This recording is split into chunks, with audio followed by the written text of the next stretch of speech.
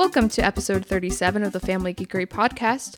I'm Amber, and today I've got a special guest with me.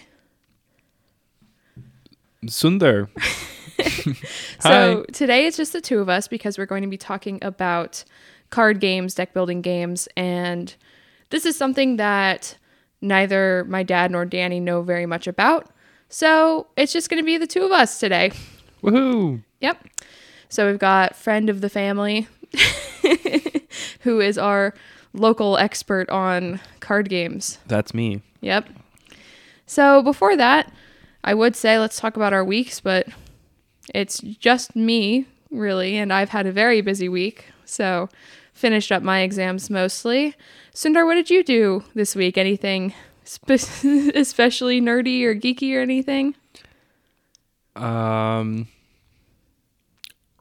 Got some new board games that I haven't tried out yet. Oh, yeah. There was a big Christmas sale, I guess, at the local comic book store that we've talked about a couple of times on this podcast. So the whole family went there, and we brought Sundar with us. And yeah, so we got some stuff there. And speaking of card games, we tried a game called Jaipur. Yeah. And it's a 2-player game, but it was really fun. It was really interesting and like a buying and selling in a market kind of thing, and seen some reviews on TikTok, so that's why we picked it up, and it's fun. Also, the Game Awards happened over the weekend, and I was pleased that Arcane won Best Adaptation. Didn't really care about anything else, except Stray did win at least one award, and that's what I want. That's what I wanted. So. And of course, there was Flute Guy. And Flute Guy, gotta shout him out. Gotta shout him out. He's gotten a lot of attention, but we'll give him some more. All right, so yeah, that about covers it. So let's get into the deck building card games. Today we're going to talk about physical, tabletop games, and I think we're going to do another episode on mobile video game adaptations of this genre. So yeah, let's start off with a little bit of general history. Didn't do a whole lot of research, but a little bit. And it does seem like Magic the Gathering was the first popular trading card game. Of course, there have been, baseball cards and other trading cards for a long time before that, but I guess people kind of used baseball cards if they were playing a game as kind of like a fantasy baseball kind of thing. That's what I found on the Wikipedia page for the original TCGs. Fantasy drafting. Yeah. And it appears that the Magic the Gathering inventor, Richard Garfield, he took some inspiration from the baseball cards and from other, I guess, fantasy things. I don't know what else he took inspiration from. So he did that, and he worked with Wizards of the Coast to bring out this game, because at the time, tabletop RPGs like Dungeons and Dragons were very popular. So they worked together to make this game that is so popular now. And honestly, I didn't think that it was the first trading card game. I definitely thought it was a possibility. Yeah. Coming out in 1993, so it's been out for 30 years. Well, almost 30 years. Almost 30 years. Celebrating their 30th anniversary early. Yeah, and there's some drama with that, but that's okay. So for the other big two, Pokemon and Yu-Gi-Oh!, they both came out shortly after. The Pokemon card game came out in 1996 in Japan, and the Yu-Gi-Oh! Card game came out in 1999, following the success of Pokemon. The manga was written first in that case, and then the game came after. So that's some brief history, and all three of these games are still wildly popular now, which is awesome. And of course, they all have spin-offs and lots of other content made from those games. So yeah, that's some very brief history about the 3 main card games that are still popular today. So I think we're going to go, and each of us is going to talk about our personal experience with deck builder type card games, and yeah, we'll go from there. So Sundar, you want to talk about when you discovered these games? So I do remember Pokemon coming out. It was a very big happening at the time, and everybody was going wild, wanting to play the video game on the Game Boy Color, also the original Game Boy, and the cards being they were banned from schools because it was a very distracting,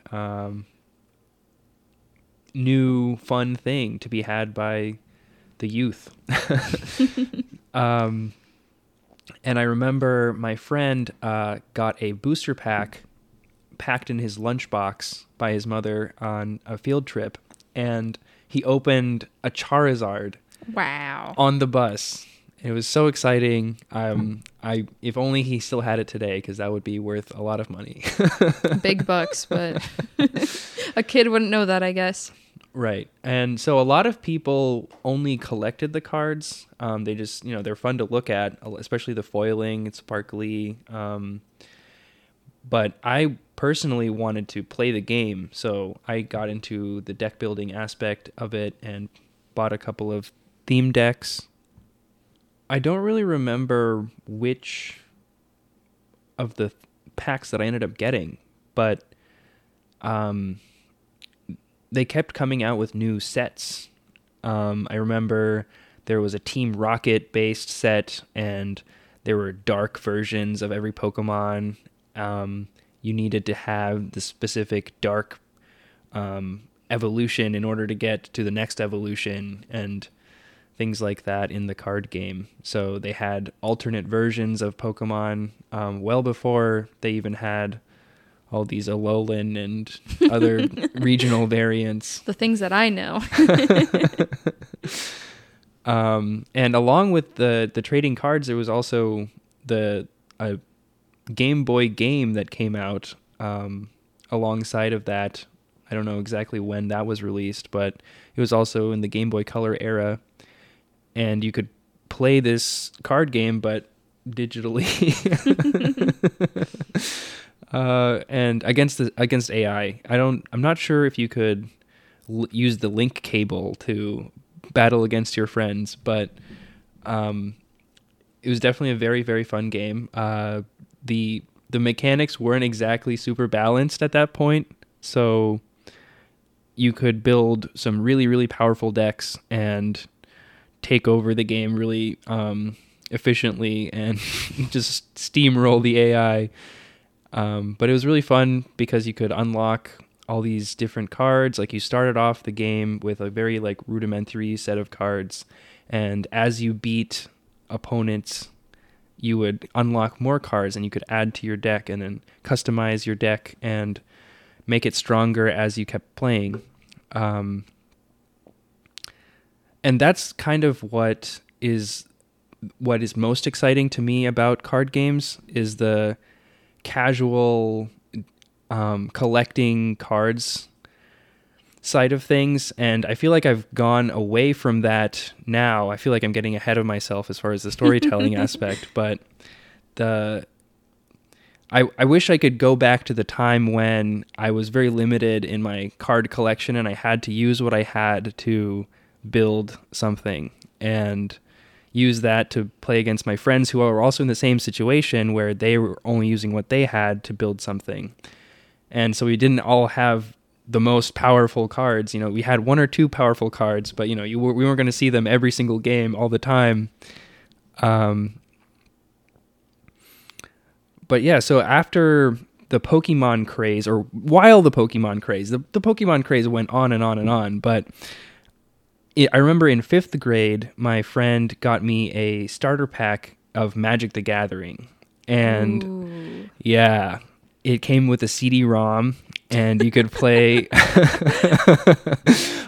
on the computer against AI again. But also it came with some pre-built decks and some booster packs, and all of the mechanics in those decks were very basic and just to get you started with the game. But my friend was kind enough to also give me some of the cards that he had collected over the course of playing the game. He had been playing for a little while already at 5th grade. Who knew? But that's when I got bitten by the magic bug. And I thought you were going to talk about some traumatic experience I've never heard before, getting bit by something. No, just the smell of freshly opened cards. Oh my goodness. That is like one thing that is still etched in my brain, going to the store and buying like a theme deck and opening the packaging and then smelling the cards. That new card smell. It's like a new car smell, but no, it's its own thing. It's so cool. Lately, I don't think I've been smelling my cards, but maybe I should give them a whiff. How similar is it to the new book smell? That's something readers love. It's probably similar. I'm not sure though. I'm not a big reader. Yeah. But yeah, now since then I've played Magic casually, and then in high school I got more into it, started collecting more vigorously, buying entire booster boxes at a time for like my birthday or Christmas, and trying to bolster my collection to build more streamlined decks and go to tournaments and stuff. And nowadays I've amassed such a large collection that it's I can't really play the game casually anymore. It's more like, ooh, I want to build this deck, and what do I need for that? So, and trying to build like the dream deck, and I'm kind of stuck in that space. I wish I should go back in time just to experience that again. The new, fresh. Or you could sell your cards and start over. But the thing is, it's still not a level playing field. Like, unless I'm going to, play against other people who are also selling all their cards. Yeah. I jumped all over the place. I'm not sure. Yeah, I mean, Yu-Gi-Oh! Did you ever play Yu-Gi-Oh? I remember people playing Yu-Gi-Oh, but I never really played it. I remember playing it once in high school when my friend was like, "You've never played Yu-Gi-Oh?" I have to show you that if you're showing me Magic the Gathering. So that's a fair trade. Yeah. So I played a few games, but it wasn't really my cup of tea. So okay. Yeah, so I have a much weirder, I guess, history with card games. When I was in 2nd or 3rd grade, I was at like a summer daycare, after school daycare place. And, it was a bunch of elementary school kids. And that's when I think there was like McDonald's or Burger King, I forget which one, but they had Pokemon cards in the kids meal as like the toy or whatever. So that was like, I think, my first experience. I was like, oh, cool. What are these? Like cute little guys. And here I am still an adult. Cute little guys. Like, so I knew very little, and only had a couple cards, just probably like a Bulbasaur or whatever. Kind of similar, I feel like, to when a couple years ago they did the McDonald's Pokemon cards. Probably just a couple things like that. And I never at that point played any of the like Nintendo games or watched the anime at all, so I had no clue what Pokemon was. But a couple of the kids at my daycare place were like kind of into it and showed me how to play, and of course I was like 8 and didn't remember anything later on, because it only happened I think once. Instead of collecting cards at that point, we were more into collecting Littlest Pet Shops, and we would trade our Littlest Pet Shops. So, oh, okay, yeah, there was a little economy there. so yeah, like Pokemon wasn't huge, at that point for me. And then I just kind of never touched card games or anything like that until I met Sundar. And I don't remember what it was, because you were kind of like at this low in your interest in Magic also, right? Right. So I don't remember what it was, but you just got more interested in it. And I was like, okay, I'll be interested in this as well. What really solidified it for me was the idea of a squirrel deck. And I've talked about my squirrel deck before on the podcast. And yeah, so just the idea of being able to have a bunch of squirrels and to defeat people with my squirrel army Going really against sold dragons me. and Yeah. demons and angels. Who'd have think that an army of squirrels could do that? But in Magic, they can. So that's really what solidified it for me. And since then, and that was the like Kamigawa Neon Dynasty era is kind of when I first started playing and started actually knowing more about it. That was the first pre-release event I went to, and pretty sure I talked about that on the podcast. So my interest in this has been pretty new, I guess, the last year and a half or so, I guess. So yeah, that was the big thing for me was, just being silly. Again, cute little guys. Squirrels are cute little guys. And after being, taught this card game and learning more and, accumulating cards of my own, we both decided to buy some of the pre-made Pokemon decks, the Pokemon V Max, or are they just V? I'm not sure. Whatever. We got the Yeah, I think it is. Yeah, VMAX Battle. Yeah, the set that came with, or it didn't come with two, but there were two that you could buy. So we bought Gardevoir and Bikini. Gardevoir. Yeah, I forgot their names. It shows how much I know about Pokemon. So we did that. We played a couple of times, and it's just like, it's something you have to be in person to do. So we weren't doing it a whole lot. And with Magic, you can like play on online. I mean, I'm sure you can with Pokemon, but right. Neither of us know anything about that really. And you were teaching me Pokemon, and I was very confused, but willing to learn, and still very confused because I've only played those two decks. But I think it's pretty fun to open Pokemon packs. Like, right. I mean, opening packs in general is super fun. I think I have more fun opening Pokemon card packs than Magic the Gathering packs, because Pokemon, there's like 900 cute little guys. Yeah, 900 cute little guys that, are like printed and it's the same ones, right? And if you have your favorites, then you have your favorites, and it's cool. Magic's like a little different because there's a couple a couple things that stay constant, a couple like characters, I guess, that are constant, and the rest of the things are just it's fun to look at the pretty art, but the Pokemon style is just so much cuter in my opinion. I mean, ever since they came out with Planeswalkers as characters in the whole Magic the Gathering universe, they've been reiterating them over and over. Yeah. Like Jace Beleren has been printed so many times, I don't even know. It's probably like 20. I don't even know. So even though I don't play Pokemon and I don't really buy that much Pokemon product, we buy a lot more Magic the Gathering stuff. But Pokemon's just so cute, and it's fun to look at. It's more fun to look at Pokemon cards just to look at them than most Magic the Gathering cards, in my opinion.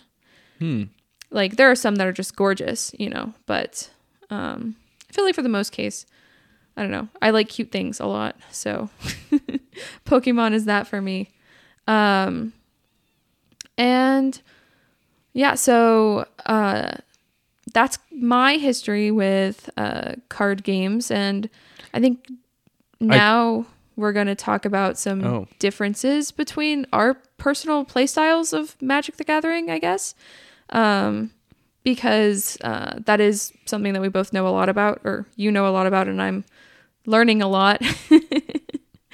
But I've said this before on the podcast when the couple of times I've mentioned Magic, and that I like Commander a lot, and my scroll deck is a Commander deck. And, when I go play at pre-releases is usually the only time that I go play at a card shop. It's a little different because, it's a limited format, and it's not as much, it's not as easy being limited in time and in cards. So I thought of an analogy that might help explain all of this. So if you think about limited, you're kind of like going to the junkyard and getting all the parts that you can scrounge and trying to build a car. And then you're trying to race against other people who did the same thing. Whereas formats like Modern and Standard, you're basically like racing Ferraris against each other. Like it's like a supercar race, and everything is so streamlined and made to go fast. And Commander, it's more niche. It's like, ooh, I have this like cool antique car that I've been working on. I've been trying to restore this 68 Corvette. I don't even know if that's a real car, but probably. This is Chris editing the podcast. Yes, it is a real car. But yeah, like if so the aspect of limited is really alluring to me because everybody's just racing a hunk of junk, and it's kind of how you're using your hunk of junk that really comes into play. Like there's a lot of skill expression. Yeah, I think that's why I dislike it a little more, is because I don't have a vast knowledge of all of Magic the Gathering and all of the possibilities and stuff. I have my couple decks that I've built and curated to be exactly what I want them to be, and I can pilot that pretty well. But then if I'm forced to play a different play style or anything like that, it's a little hard for me. So yeah. I don't know. I also think that limited kind of brings me as close to the casual Magic experience as possible. I feel like the casual Magic player, with going to the same analogy that I had before, was driving your like parents' hand-me-down car. Right? It's not, you're not going to the junkyard, but it's not a Ferrari. And you do what you can, but it's not the best, but it's not the worst. Yeah. Race a minivan against a Ferrari. Let's see how that goes. Exactly. Yeah, no. I've tried that. Yeah, no, I went to a tournament with my 75 card elf deck with like a bunch of singleton cards and just random things, and playing against people who were playing standard and had like 4 copies of every card, had a really streamlined strategy, and I got destroyed. It was not pretty. Yeah, standard isn't something that I've dabbled with like at all. We played like once against each other, and I watched you play against one of our other friends. And I don't know, another thing I like about Commander is the multiplayer like aspect of it. Yeah, the multiplayer aspect is cool. It's kind of a double-edged sword because it's so fun unless you're getting singled out and targeted a whole lot, or unless it's taking 3 hours to play the game, which does happen. It's really hard to find a good balance with Commander, and that's also something that deters me from playing it as much, because I mean, yes, the best Commander game is a really great experience, but it happens so rarely. I guess if you really know your play group and know the decks that they're bringing to the table, and then try and balance everything out that way, it could be more fun. But yeah, It's definitely difficult to find a good game of Commander. Yeah. Something I forgot to mention earlier that I don't know, makes me feel like a little bit like I'm in your shoes, like in this dynamic, is at my work. So I have an internship and I work with kids. Some of them have been interested in Magic lately, and these are like middle school aged boys. And so, you know, I hear them talking a lot about things, and mostly it's Minecraft and Terraria and stuff like that. But one time I heard one of the boys talking about, oh, what's your favorite color Magic? What's your favorite color in Magic? And one of the other boys answered, and I'm like, okay, I'm intrigued. Like, what is this? And so then I like asked them, I was like, are you talking about Magic the Gathering? And so there's this one boy who just started playing, and he kind of thinks that I'm an expert, but I'm not. And it's so silly that I kind of have to kind of dumb it down because he only has so much knowledge of the game. He calls them, you know, mountain and forest, and instead of like red and green.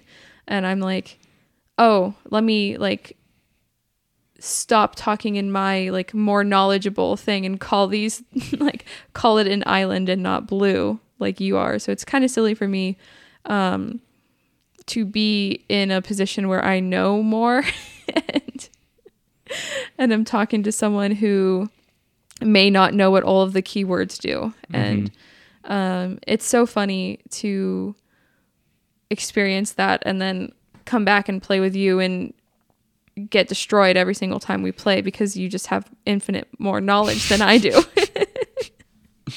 I'm sorry. That's okay. The lore, I don't know the word, the paradigm that Magic is that showcases is really cool. Like we were mentioning planeswalkers before, but each player is basically a planeswalker. And so that's when you play the planeswalker cards, you're just enlisting another powerful entity to come help you. Right. And then they have to be loyal to you in order for you to use their powers. Yeah. But you're with the mountain and island thing, you're like drawing mana from these sources and then using them to shape these spells and like summon them and do cool stuff. And all of the whole, I don't know what you'd call that. What Magic represents is really cool to me. Nice. I like that, you know, they've done some, I don't know if it's necessarily a collaboration, if they're collaborating with Dungeons and Dragons, which is also Wizards of the Coast entity, but they've done the Dungeons and Dragons sets, and we were watching the Game Awards, and there was a trailer for the new Baldur's Gate game, and you know, at the end of it, some guy pops out of a mimic, and I'm like, oh my god, it's Minsk, and I know that just because of Magic the Gathering. Where's Boo? Give him his hamster. So it's given me a tiny bit of knowledge about Dungeons and Dragons because I've also got very limited knowledge on that. So Agreed. Yeah, I've never really played Dungeons and Dragons. We played one time, but it was kind of a very casual. Yeah. And we didn't really learn very much, I don't think. So at least I didn't. I didn't really learn much either. But no, I just think it's so cool that, you know, they do these collaborations. Also, like, there's going to be a Lord of the Rings set, an entire set with Lord of the Rings. And they just, like, put out these Transformer cards. And, you know, Secret Lair is always doing all these, you know, collaborations with artists. Recently and there was the Warhammer collaboration, Yeah. And they came out with 4 commander decks. 4, yeah, I think so. Yeah. Which all are super expensive, but you know. Pretty crazy cards As in it there be. too. Yeah, so it's just so cool how this one game that's been around for almost 30 years, you know, it's coming up on the 30th anniversary. with the fake cards that sell for $1,000, but you know, that's okay. They're official proxies. Official proxies, okay. Let me copy and paste that and print it out on my Cricut. Yeah. No, but it's just so cool how something has been around for this long, and I don't know. And they've got like comic books and stuff now, and there's always been stories. Yeah, like there have books. been full-fledged novels. Yeah. I've never read one, but I love the lore aspect of games and things usually. So, you know, even just going on the wiki and, you know, reading about Atraxa and, you know, who's a very small character, but might become a bigger character, and Phyrexia one becomes all, or all will be one, whatever it's called. But yeah, I don't know. It's just so cool to me how that happens. Yeah. Yeah. So I think now we're going to transition into a different kind of deck building game. So these, you know, these big trading card games are mostly, you know, except for drafting, I guess, where deck building is part of the process. Right. Most of these, you do all of the deck building outside of the game. You build your deck, you know, figure it out, and then you play it, and you play it against people.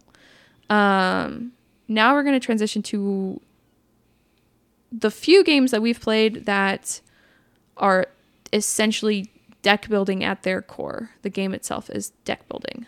So Right. So I was exposed to the game Dominion about a decade ago, I guess. And it's a deck building game at its core.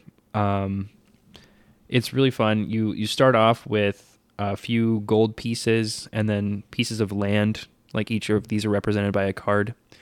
And you start with a deck of 10 cards. So you've got like 5 gold pieces and 5 lands. And the lands are just worth points. Like you're trying to amass the highest amount of points by the end of the game. And that's how you win. And the gold allows you to buy other cards that are available in like a marketplace that's available for all players to see and buy from. And once, I don't know how many piles of these different cards are depleted, the game ends. But every turn, you draw 5 cards, and you play as many as you can. And you, every time you purchase a card, it goes into your discard pile. And then once it go through your entire deck, you shuffle everything back in and keep going. So if you start off the game by buying all the point cards, you're going to be drawing the point cards, and they're totally useless when they're in your hand. So you need to find a balance of building an engine so that you can buy more stuff. And then towards the end of the game is when you want to be amassing all the points. Very interesting stuff. And then I also played a game called Ascension, but I only played it once. And I think you're doing collaborative deck building to fight against some kind of monster or something. Or maybe it was you go against someone and you're trying to defeat the monsters, and if you defeat the monsters, you get the points, and I don't know. I don't remember.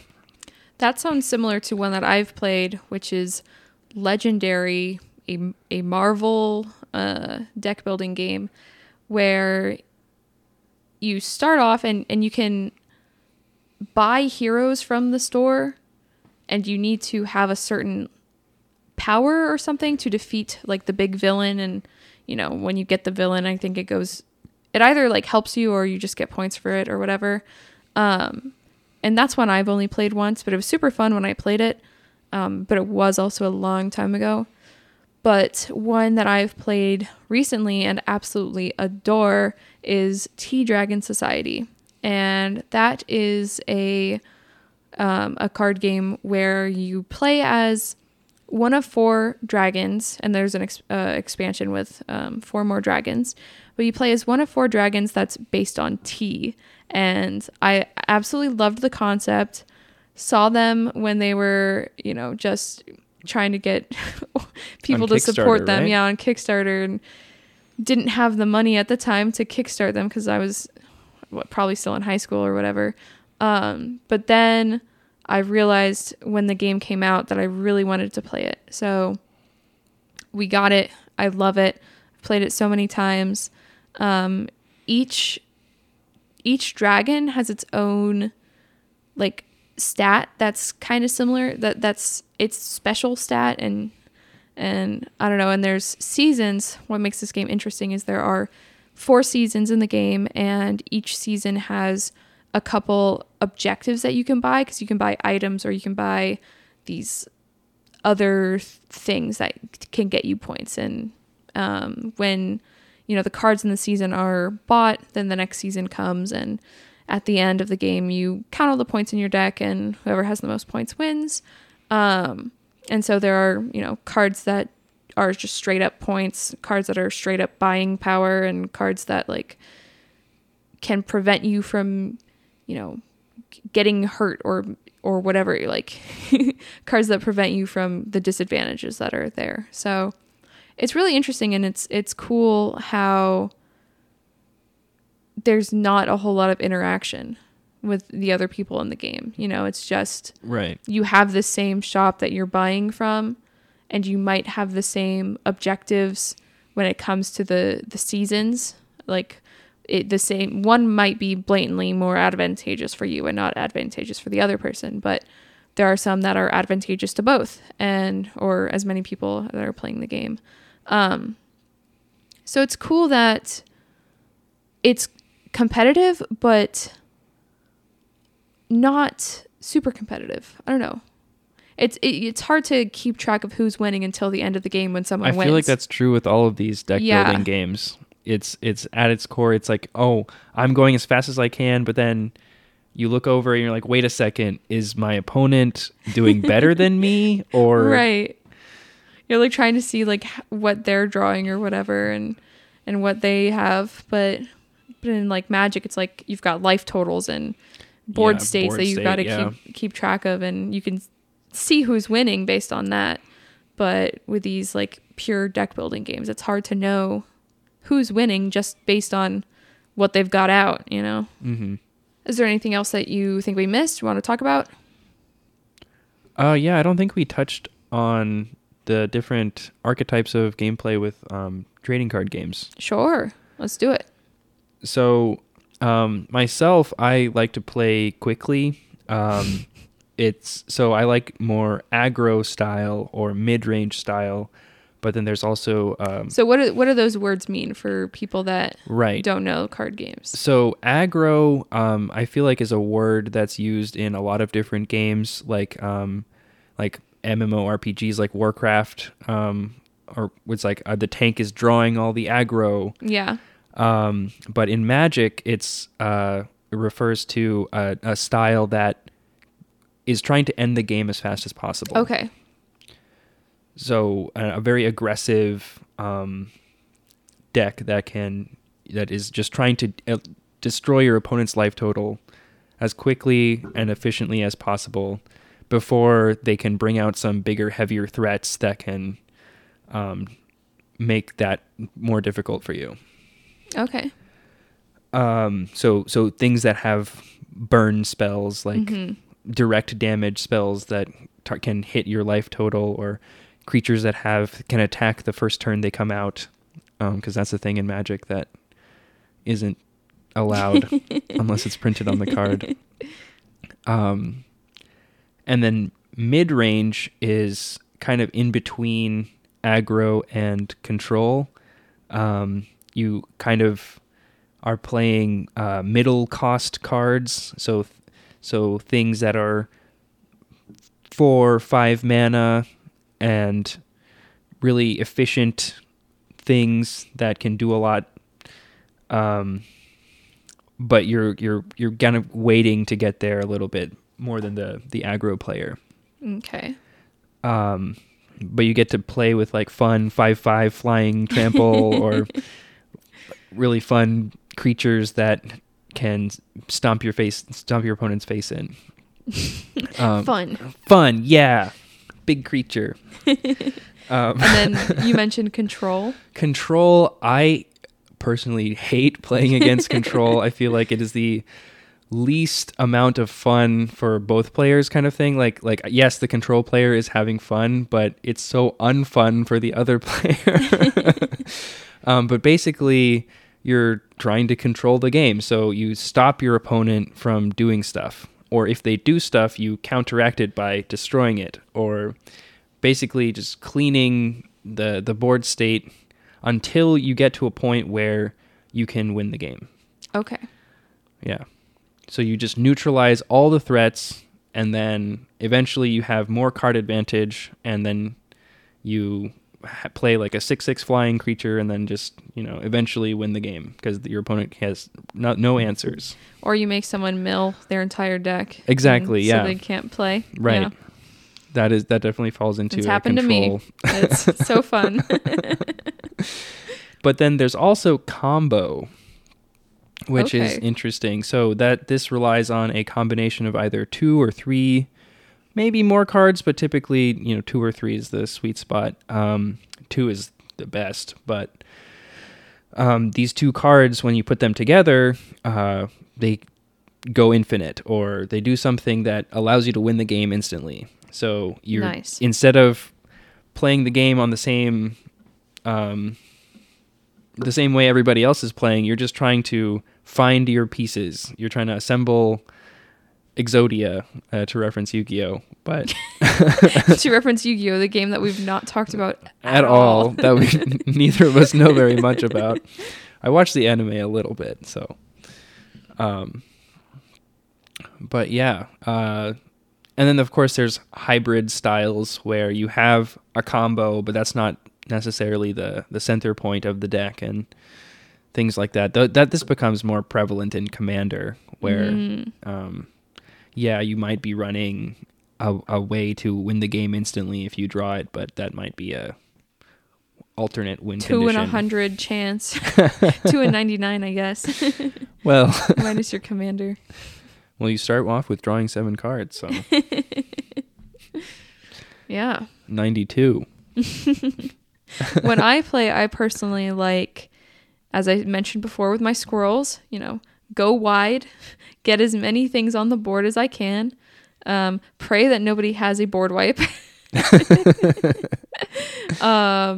And that's what I like to do with my other main deck, which I don't own most of the cards for yet, but I'm coming there, I'm getting there, is Atraxa, and that's counters and make my things big and have planeswalkers that love me and will do my biddings. So I don't know, those are my 2 favorite play styles. I tend to go towards big guys or lots of guys, or if I'm lucky, both. Both of those are, I think, mid-range styles. Okay. Yeah. Yeah. I refuse to play red. I don't know, something about that just does not appeal to me at all. I don't know, I think I like the visuals better of seeing things on the board. And if you're just playing like instants and sorceries and stuff, there's nothing on the board. Also, the game doesn't last very long, so you're just, ending the game quick and going next, whereas, nothing fun is really happening. Yeah.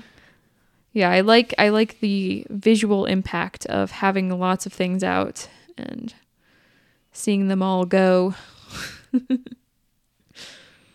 Yeah. It's fun. Definitely. And a lot of thought goes into designing a deck. Yeah. Oh, I meant creating cards. Oh, yes, that too. Like from hiring artists and coming up with the concepts, but then refining, how much mana does this card cost? And right. How much power and toughness does this creature have? And what are its creature types even? Yeah, and Magic the Gathering puts an entirely new set out every few months. 3 months-ish. Yeah, it's crazy.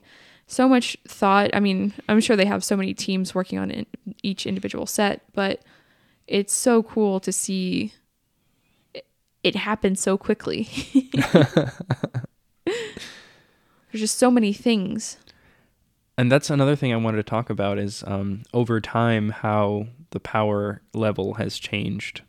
Oh? And how originally there were, maybe cards that you'd get 2 power and 2 toughness for 2 mana.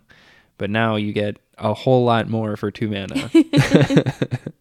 Throw in some keywords that give your guy some extra abilities and maybe even some more power and toughness. That's what happens, I guess, when you are able to hire more people and more brains are able to come up with interesting keywords and interesting interactions and stuff, I guess. But at the same time, there were some really, really busted cards that were originally printed. like the infamous Black Lotus. Oh yeah. Yeah, you can get an official proxy for that. Oh yeah. Oh yeah. Just spend $1,000 and maybe you'll get one. Maybe. There's still packs. Hey, get me one too. Yeah, okay. I will when they finally send us our 30th anniversary thing. Oh yeah. Yeah. Oof. Oh well. So yeah, I think that about wraps it up. I think so. Okay, so thank you as always for listening, and check out our other social medias, our YouTube channel popping off over there. So check us out, and yeah, thank you, Sundar, for being here. Of course. Accompanying me, so I'm not alone today talking about Magic the Gathering. As always, peace out and geek out. Thank you for listening to the Family Geekery podcast. For more information, visit www.familygeekery.com. Don't forget to subscribe at your favorite podcast provider. And until next time, peace out and geek out. That was the most in sync.